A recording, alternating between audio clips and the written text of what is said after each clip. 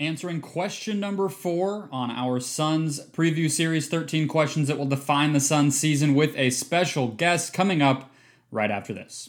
Suns, your daily Phoenix Suns podcast, part of the Locked On Podcast Network, your team every day.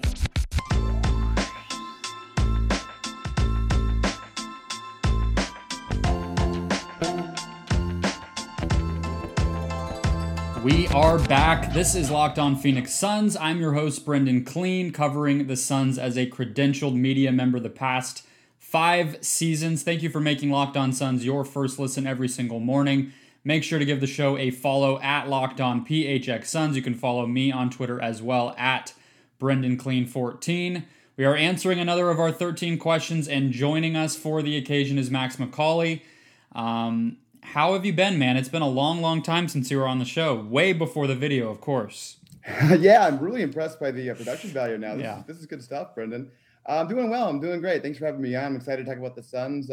Usually when we're talking about the upcoming season, we've had some more time off. It's been, usually like 5 months? Or now Too long, yeah. We went pretty deep last year, Brendan. I'm excited to talk about this team and what they can do this year. For sure, me too.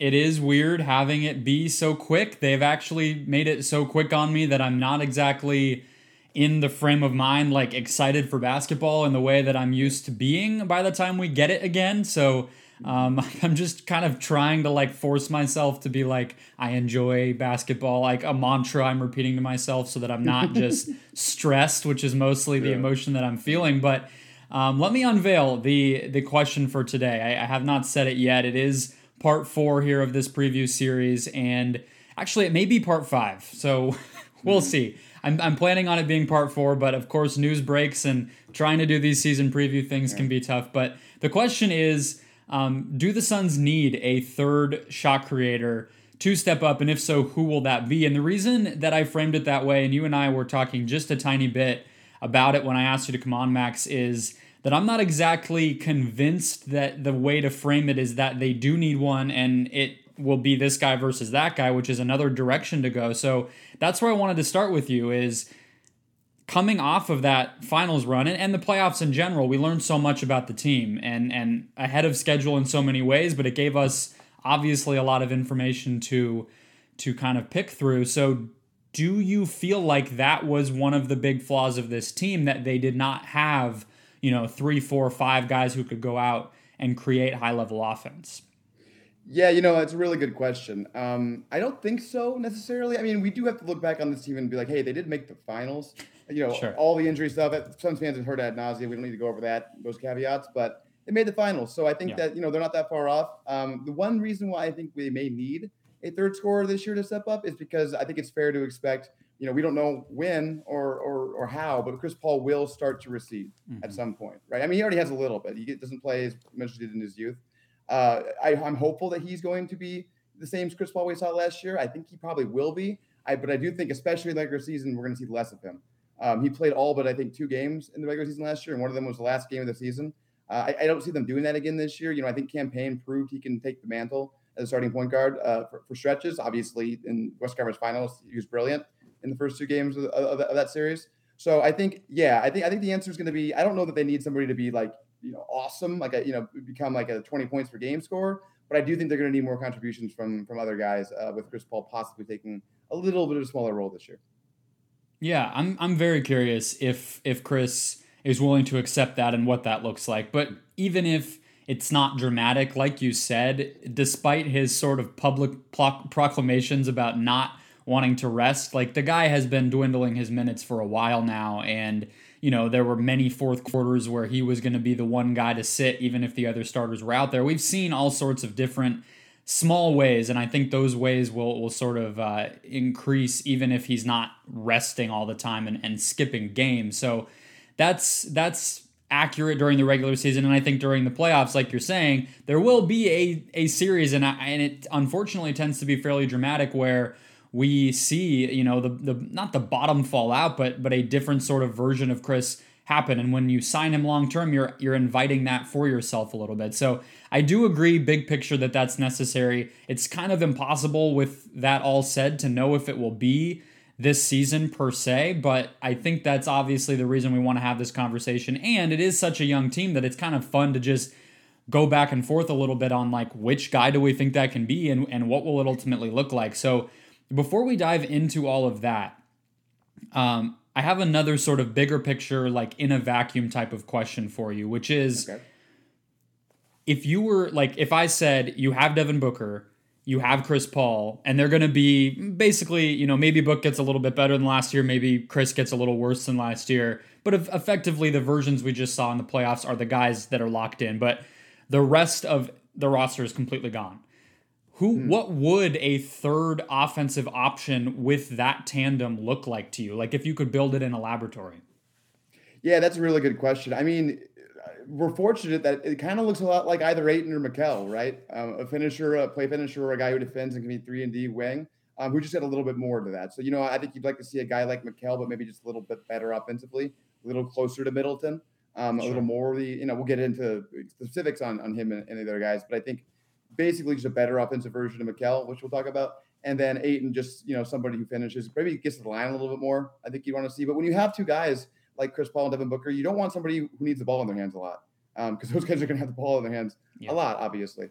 So you're not going to Brad Beal. While he'd be amazing, I don't know that necessarily that's what you're looking for. I mean, Klay Thompson would be amazing for those guys. Just a really low usage guy who can be efficient, I think, is what you're looking for.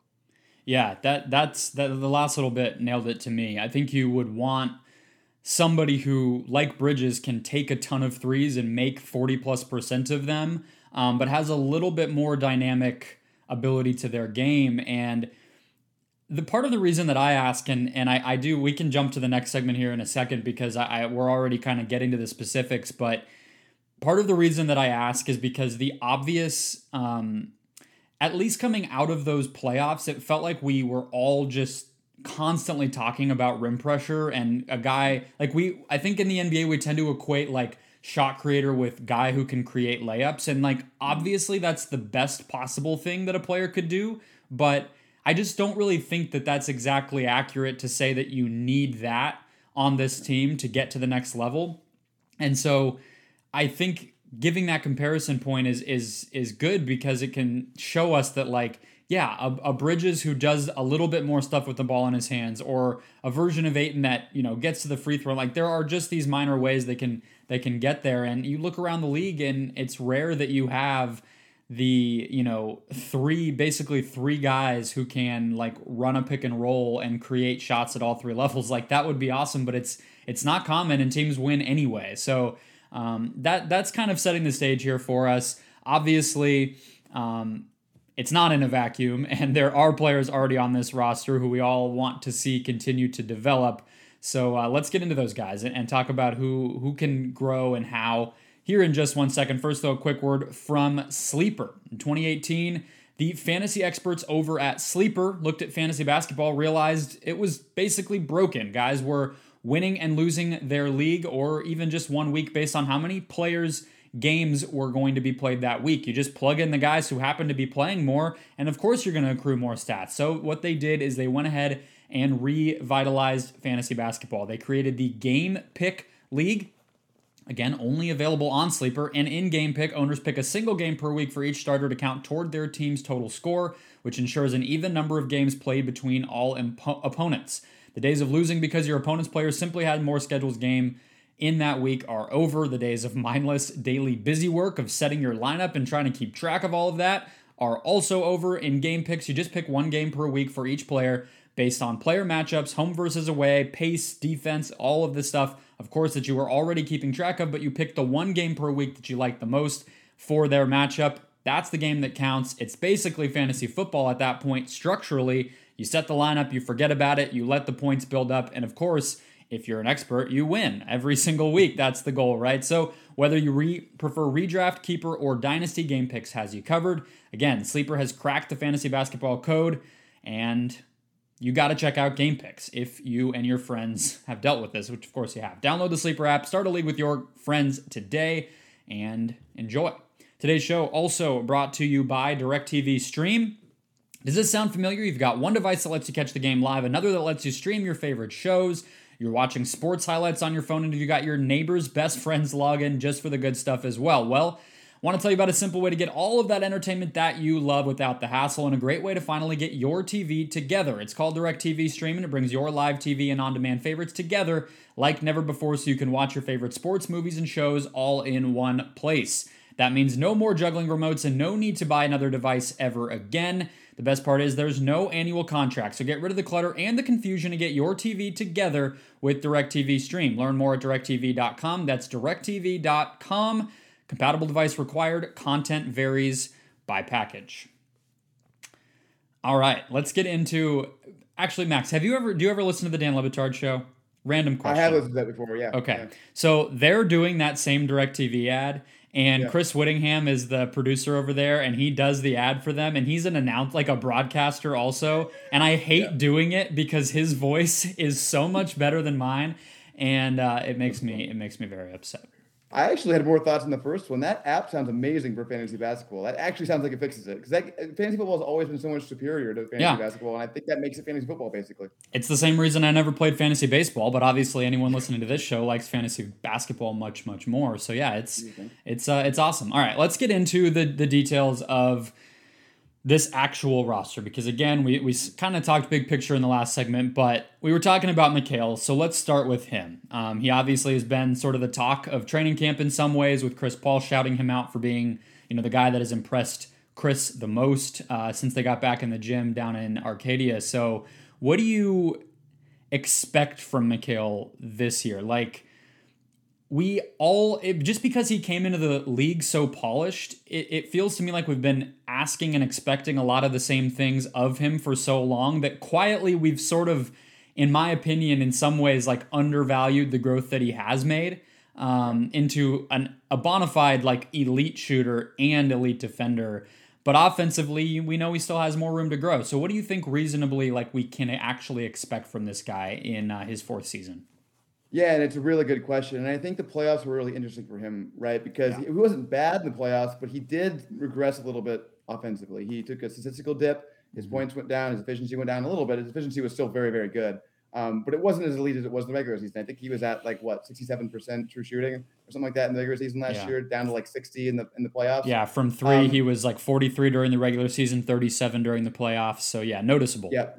Just a little bit of a substantial drop. And listen, I mean, the playoffs are harder, and he had some hard matchups in the playoffs. He always has to guard the hardest, perimeter player on the other team. So there's some reason for that. But he also showed a little bit of what makes his offensive game so promising. I mean, I think even late in the finals, in Game 6, he was doing a little bit of the pull-up game.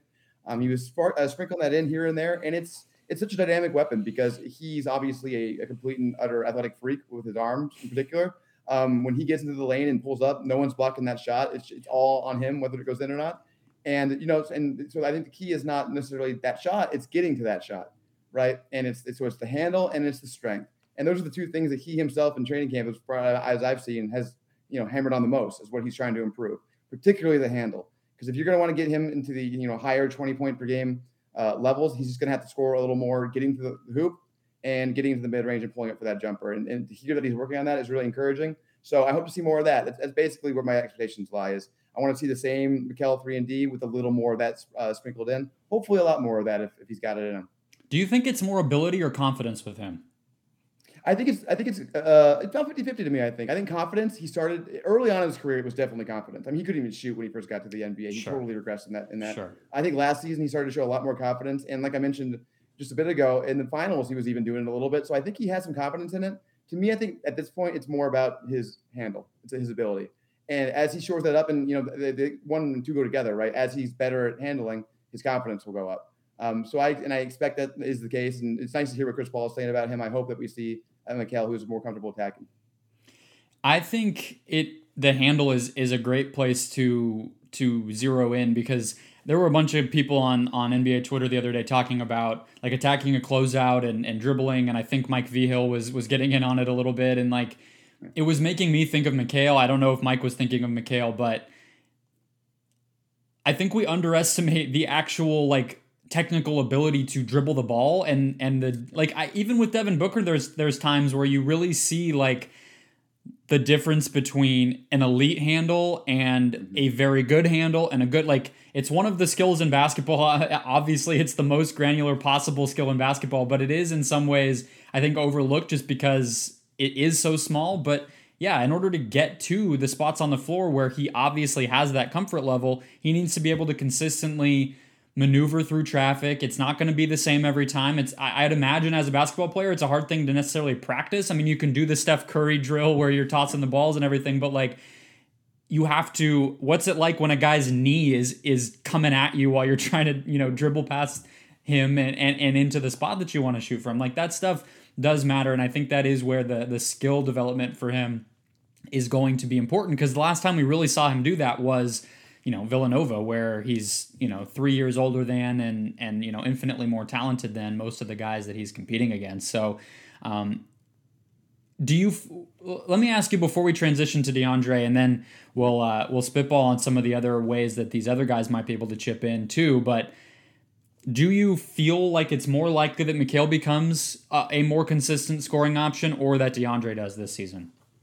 Really good question. I think I would say, just in terms of like a third scorer, I would say DeAndre probably is more likely, because it's just a lot of low-hanging fruit for him.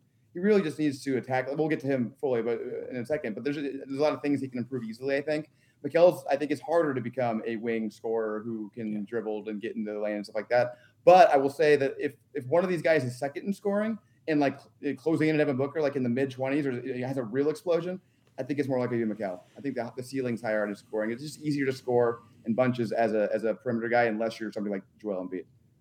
Yeah, it is so fascinating, because I think you're right about the degree of difficulty, especially just, for McCauley, the obvious elephant in the room in some ways with him, and that we've also been talking about forever, is just the strength. And so to be a wing that looks like him and physically has the characteristics that he does is even harder. I mean, if you look like Kawhi Leonard or LeBron James, I might be more willing to say it's a little easier for you, but he's not quite that build. And he's not even Paul George, right, who is much... Yep. Has strength in his game and always has, to a much higher degree than McCauley has too. So it is an interesting comparison point. There's not a lot of guys that you can point to in the NBA that look like McCauley that really get to that high level, whereas DeAndre, who we can move to, of course looks the part and has the skill set and has more demonstrable history of doing it in the past, getting offensive rebounds at the very least, and he's starting to be able to handle the ball in the post and in some of these, 10 feet and in areas a little bit more. But I would almost, is it ridiculous to say that the rate of growth for Ayton has been slower than it's been for McCauley? I don't know if that's fair, but that's what it feels like. It's harder to point to one thing that DeAndre's done as a shot creator and say, there, he did it. Whereas McCauley, like we went through 2 or 3 of them just now. Yeah, no, absolutely. Ayton for a long time was kind of stagnant, right? Yeah. I think what really the jump happened was the playoffs. I mean, from the regular season to playoff game 1, and they're on it. It was just a whole different player. I think it's one of the most fascinating subplots of the season, honestly, is is playoff Ayton coming back, or are we getting regular season Ayton? Sure. Like what Ayton we're going to see in game 1. But yeah, so I think the thing about Ayton, and I mean, again, the handle is very important. As you mentioned, he started to use it in the post a little more and started to drive in. I think Game 2 against the Lakers, I think he had a really nice drive past Drummond where he finished the reverse. From almost to like the 3-point line. Yeah, that was... Yeah, I think basically awesome. that was amazing. I remember just like jumping out of my seat. Like, I didn't know he had that in him. Yeah. He had the dunk on MPJ in Game 1 of the Nuggets series. Like, he showed a little bit of that. And I think it's really important that he just gets more aggressive, whether he's driving to the 3-point line or not. Like, I mean, that's amazing. I hope he keeps doing that. But, he should be able to catch that at the elbow and take it in. That should be something he should be comfortable with. And it would also improve probably his biggest flaw as an offensive player and the biggest thing keeping him from 20 points a game, which is his free throw attempts. He's just not getting to the line enough. If you want to score a lot as a big man, you must get to the line. And he has not improved that. I think his rookie year, he had the highest free throw attempts he's had as a pro. So he needs to get to the line more to score more. And again, I think that starts with aggression. Is there somebody you point to in the NBA who you feel like is the template for Ayton at this point? Because we've all done a lot of different comparisons, but he has had such an explosive growth recently, but also has the inconsistency in his history. Like, is there a player that you think of who he should be looking at, or that we can look at as fans and just think about it? Like, yeah, it's a really good question. Is it? Yeah. So you would love to say, like, oh, just go be Joel Embiid. But, there's one Joel Embiid. He's not that big, and he's just not – Joel Embiid is a freakish talent that's very rare, I think, as a scorer. I would maybe look at Bam Adebayo as somebody who really developed himself in the NBA. He was not drafted to be what he is now. I think that's a player I'd look at because Bam got a lot more aggression in his game. He's a much better scorer all around than Ayton is right now. Ayton's a better finisher, but Bam's a better scorer, and I think that's somebody I'd look at to expand the game. But you're right. I mean, it's difficult, and Zach Lowe talks about this all the time. Like DeAndre Ayton's such a hard player to project because there's so many different things that he does, but he's not elite in any of them. And it's like, which one of these things are you going to grab onto and make that your thing? And Ayton just hasn't done that yet. And it'd be interesting to see if this year is the year where he tries to work on that. Because, like you're saying, I'm not even sure what that would be. I don't know either. I mean, I've kind of settled into the idea that he's just all of it, and he's going to be like a B at everything. And obviously, there's some areas where he is better than a B. I mean, his rebounding and his rim protection, I think, are the obvious ones where he's in the A range pretty firmly, and that's useful in its own way. But for a team that has this aging point guard and not a lot of, juice off the bounce from many of its other players, like, it is so glaring. And that's not, I think, like, the thing to point out with Ayton that's important here too, that I think some of his like most fervent defenders try to get at is like some of the criticism and stuff because of the context around him, it truly is not his fault in some ways, right? Like, independent of the team context, he should be getting better, and you'd hope to continue to see that and the consistency to be there. But at the same time, if he was in a situation like some of these other big men we're talking about, it wouldn't be so dire. I mean, like Bam Adebayo's job, for instance, on offense, or the amount that fans of the Heat are going to want out of him is significantly less than what the Suns fans will want out of Ayton, at least as a scorer. Bam does a lot as a passer, a little bit of a different player, but that is such a fascinating part of this, and it makes more pressure on him that he has to live up to, and it sort of just is what it is. But worth noting there, because I am sort of like, I get that point, but it's like, well, these are the breaks for young DeAndre. It's kind of being the number one pick just carries that kind of thing, right? You're going to be held to a different standard always through your whole career. Yeah, exactly. So let's transition. I have one more sort of other angle into this, and then we can also talk about guys like Cam Johnson and others who we haven't talked about yet on the Suns roster. First, though, quick word from Built Bar, the best tasting protein bar ever. My favorite protein bar, and Built Bar likes to say the healthiest candy bar ever. It's not hard to see why. I just got shipped another specialty box that is going to be coming your way soon. I believe it's cookie dough puffs or something like that. They always love the cookie dough, basically special pop-up boxes here and there, and that one you can look forward to. They all taste like candy. I mean, that is what it is. They are delicious. They are all wrapped in 100% chocolate, making them soft and easy to chew. No more than 180 calories, no more than 5 grams of sugar, and packed with 17 to 18 grams of protein in every single bar, which is nice too, because sometimes you find a company where you're like, oh, I like this flavor, but that one happens to have more sugar and less protein, and you're kind of screwed. They're all the same in the case of Built Bar, and you can take your pick and not have to worry about any of that. So go to Built.com, use the promo code LOCKEDON to get 15% off your next order, not first order, next order. If you've bought it before, you can do it again. Again, that's the promo code LOCKED15 at checkout for 15% off at Built.com.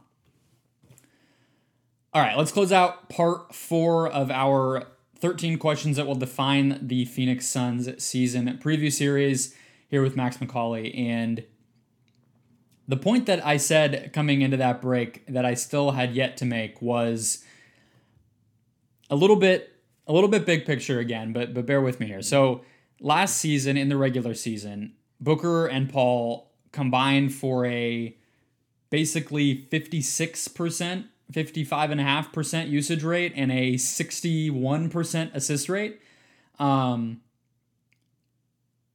We know the versions of scoring that those guys have, but to circle back to what I said at the beginning, I don't feel like recent NBA history or just the way that teams are winning right now even backs that up, that there needs to be 3 guys on a team who can consistently create great shots. I feel like in some ways, if Chris Paul and Devin Booker scored in a different way, we wouldn't have been having that conversation. And again, it circles back to some of the types of scoring that Suns fans were pleading for during the playoffs, which was, more consistent pressure on the rim, better manipulation of the defense, less predictability, some of these things.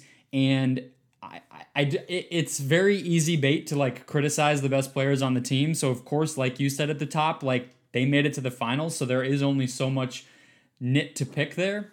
But I wonder if Devin Booker steps into a new season and is able to diversify his scoring a little bit, or if Chris Paul has more energy to get to some of the areas on the floor that are going to be more pressurizing for the defense this season, if we don't even necessarily need to see the huge leaps we're talking about from some of the role players. Is that possible to you? Yeah, no, it's absolutely possible. I think it's a great point too. Last season, I'm sure I know you remember. I'm sure all the listeners, most of them would remember that Devin Booker struggled a lot to start the season, and I think a large part of that was learning how to play with Chris Paul. And I really credit Devin Booker with being extremely deferential. I think he was like, all right, this is Chris's team now. I'm going to figure out how to work within Chris's system and make this team work. I think that's how the season started. And it wasn't until like that Philly game where they both started to play really well together. I think this season we might see a very different story with those two. One of the things I'm most excited about going into the season is just what is Devin Booker going to be like with this newfound confidence he scored 40 points in back-to-back finals games. He's going to have some fun in the regular season this year. I think that's going to be a different level of bravado. I think so. I wouldn't be surprised if, the kind of like you're alluding to here, the third score we get here is just Devin Booker scoring 30 points a game instead of 25, 26 where he's been. Obviously he has it in him. There's no doubt about it. Really what it's going to come from with him is the 3-point shooting. It's just got to get better. And the pull-up 3-point shooting especially, that's maybe the most important weapon that perimeter players in the modern NBA have. And he kind of has it. It's not really. He's not very good at it. Shoring that up would be absolutely huge and could really launch him to the next level of sport. Yeah, like what I was saying there about, recent NBA history and things like that is like, if you really think about it, the champions of late, they didn't win because they had three guys who could all break down a defense. They had really mostly it's because they had one guy who could do it at like an A+++ level, a top 10 talent, a guy who can at every single moment of a playoff game go down and get you a bucket. It's not because they had a Mikal Bridges who happened to be able to take, a little bit more mid-range than he had the previous season. Like, I get why that stuff's important, and I'm not, erasing the conversation we just had, but like the Raptors didn't win in 2019 because Pascal Siakam looked pretty good as a third option. They won because Kawhi Leonard was a god for 2 months. You know what I mean? So like you look and like the rim frequency for guys like KD, guys like Kawhi Leonard, again, different physically than Booker, and that presents its own challenges. But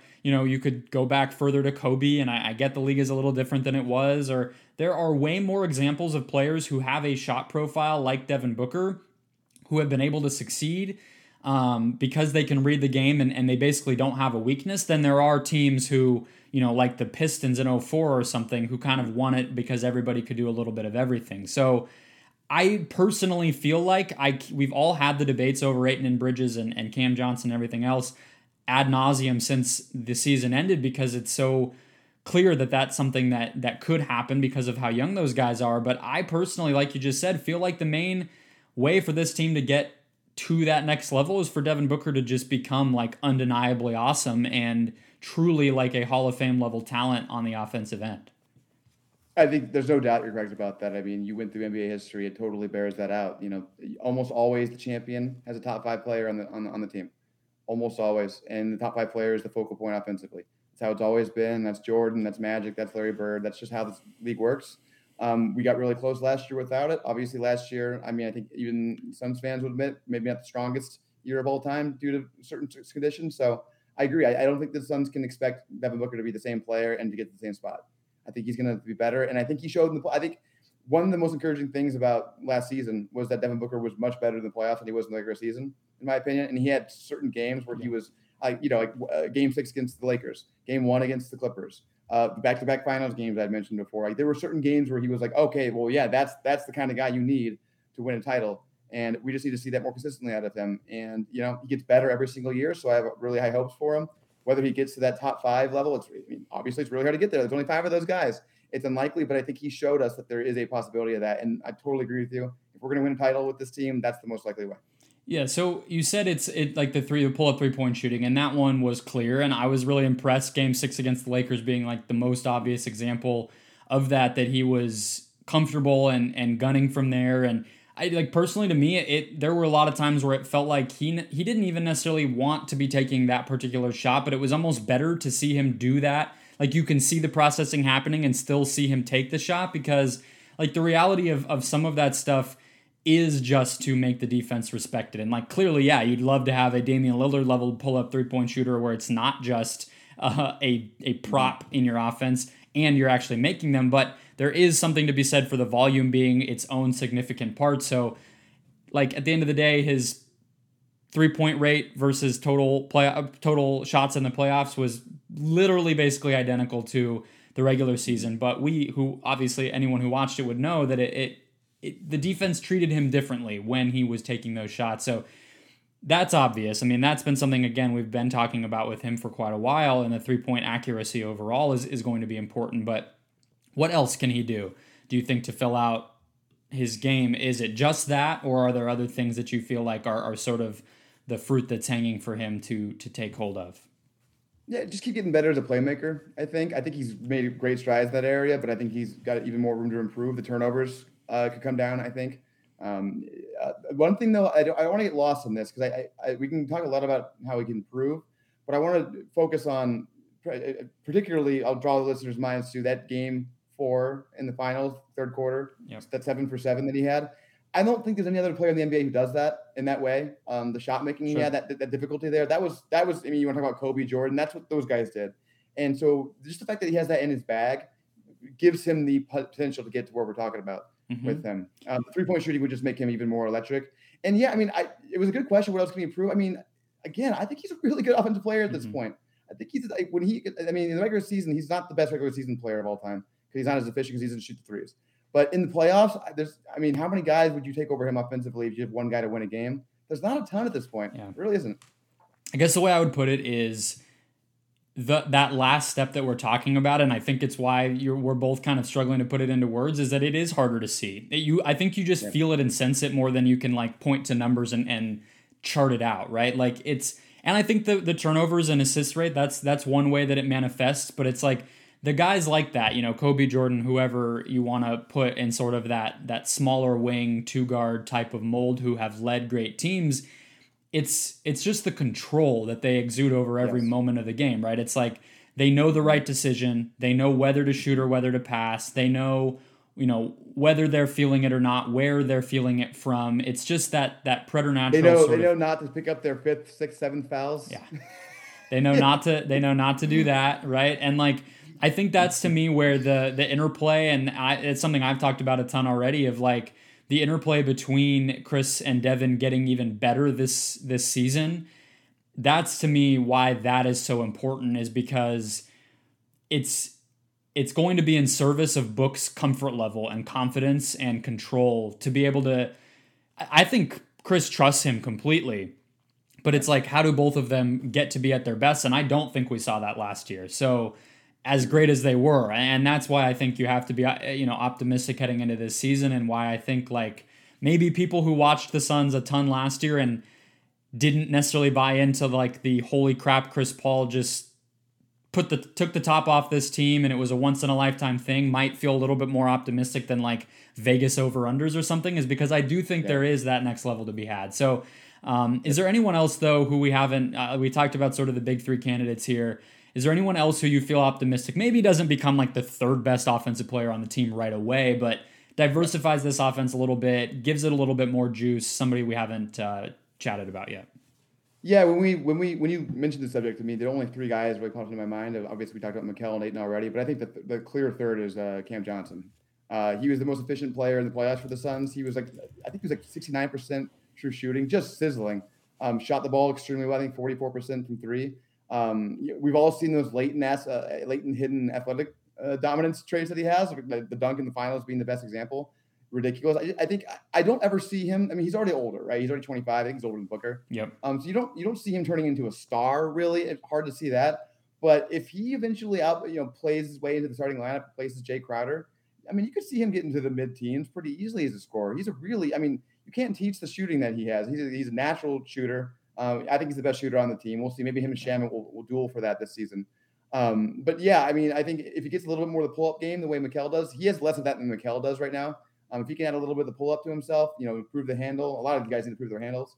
I think that's where we could see some growth from him, and he could really become, again, like you said, I don't think he's going to be a 20-point scorer, but in the teens for him. Yeah, he was one of the only guys you go through on the roster, and it's rare to happen at all. I mean, in general in the NBA, because playoff defenses are so much better than regular season defenses. But his rim frequency actually went up from the regular season to the playoffs, from 17% of his shots to 24% of his shots. So pretty substantial there. He was in the 100th percentile for effective field goal percentage. Like, he was just sick most of the playoffs, especially in the conference finals and finals, in terms of two-way play, confidence, going out there and getting shots when they were there and everything else.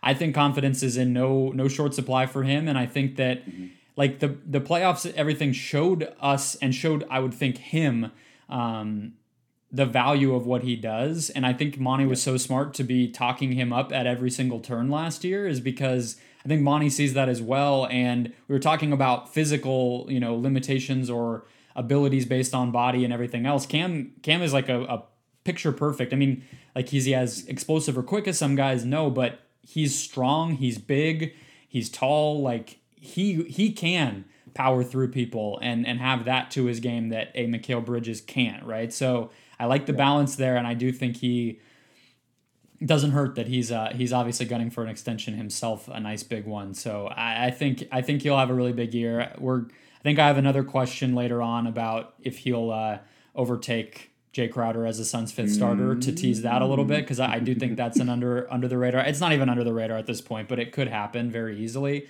But that's it. You got any last thoughts here on sort of the offense and what we can expect and what needs to happen?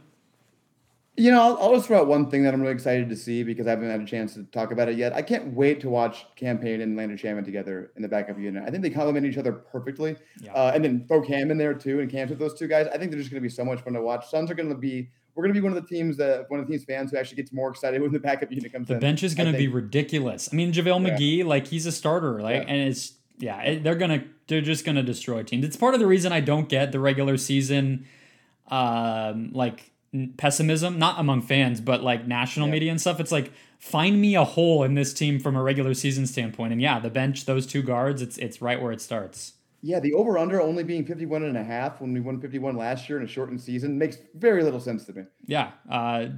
If you have not heard me yelling at you already, listeners, about the ridiculousness of that line, please put money on it, because you will enjoy the season even more, because I can almost guarantee you that they are going to hit the over on that. If they don't, I'll be shocked and pretty disappointed in them. So it'll probably be injuries, but knock on wood. Yeah, sure. And it's like, in that case, it's anyone's guess, but they should be a monster. I'm excited about Shamet. I don't necessarily know if he solves the problems we're talking about. I don't think you're saying that either.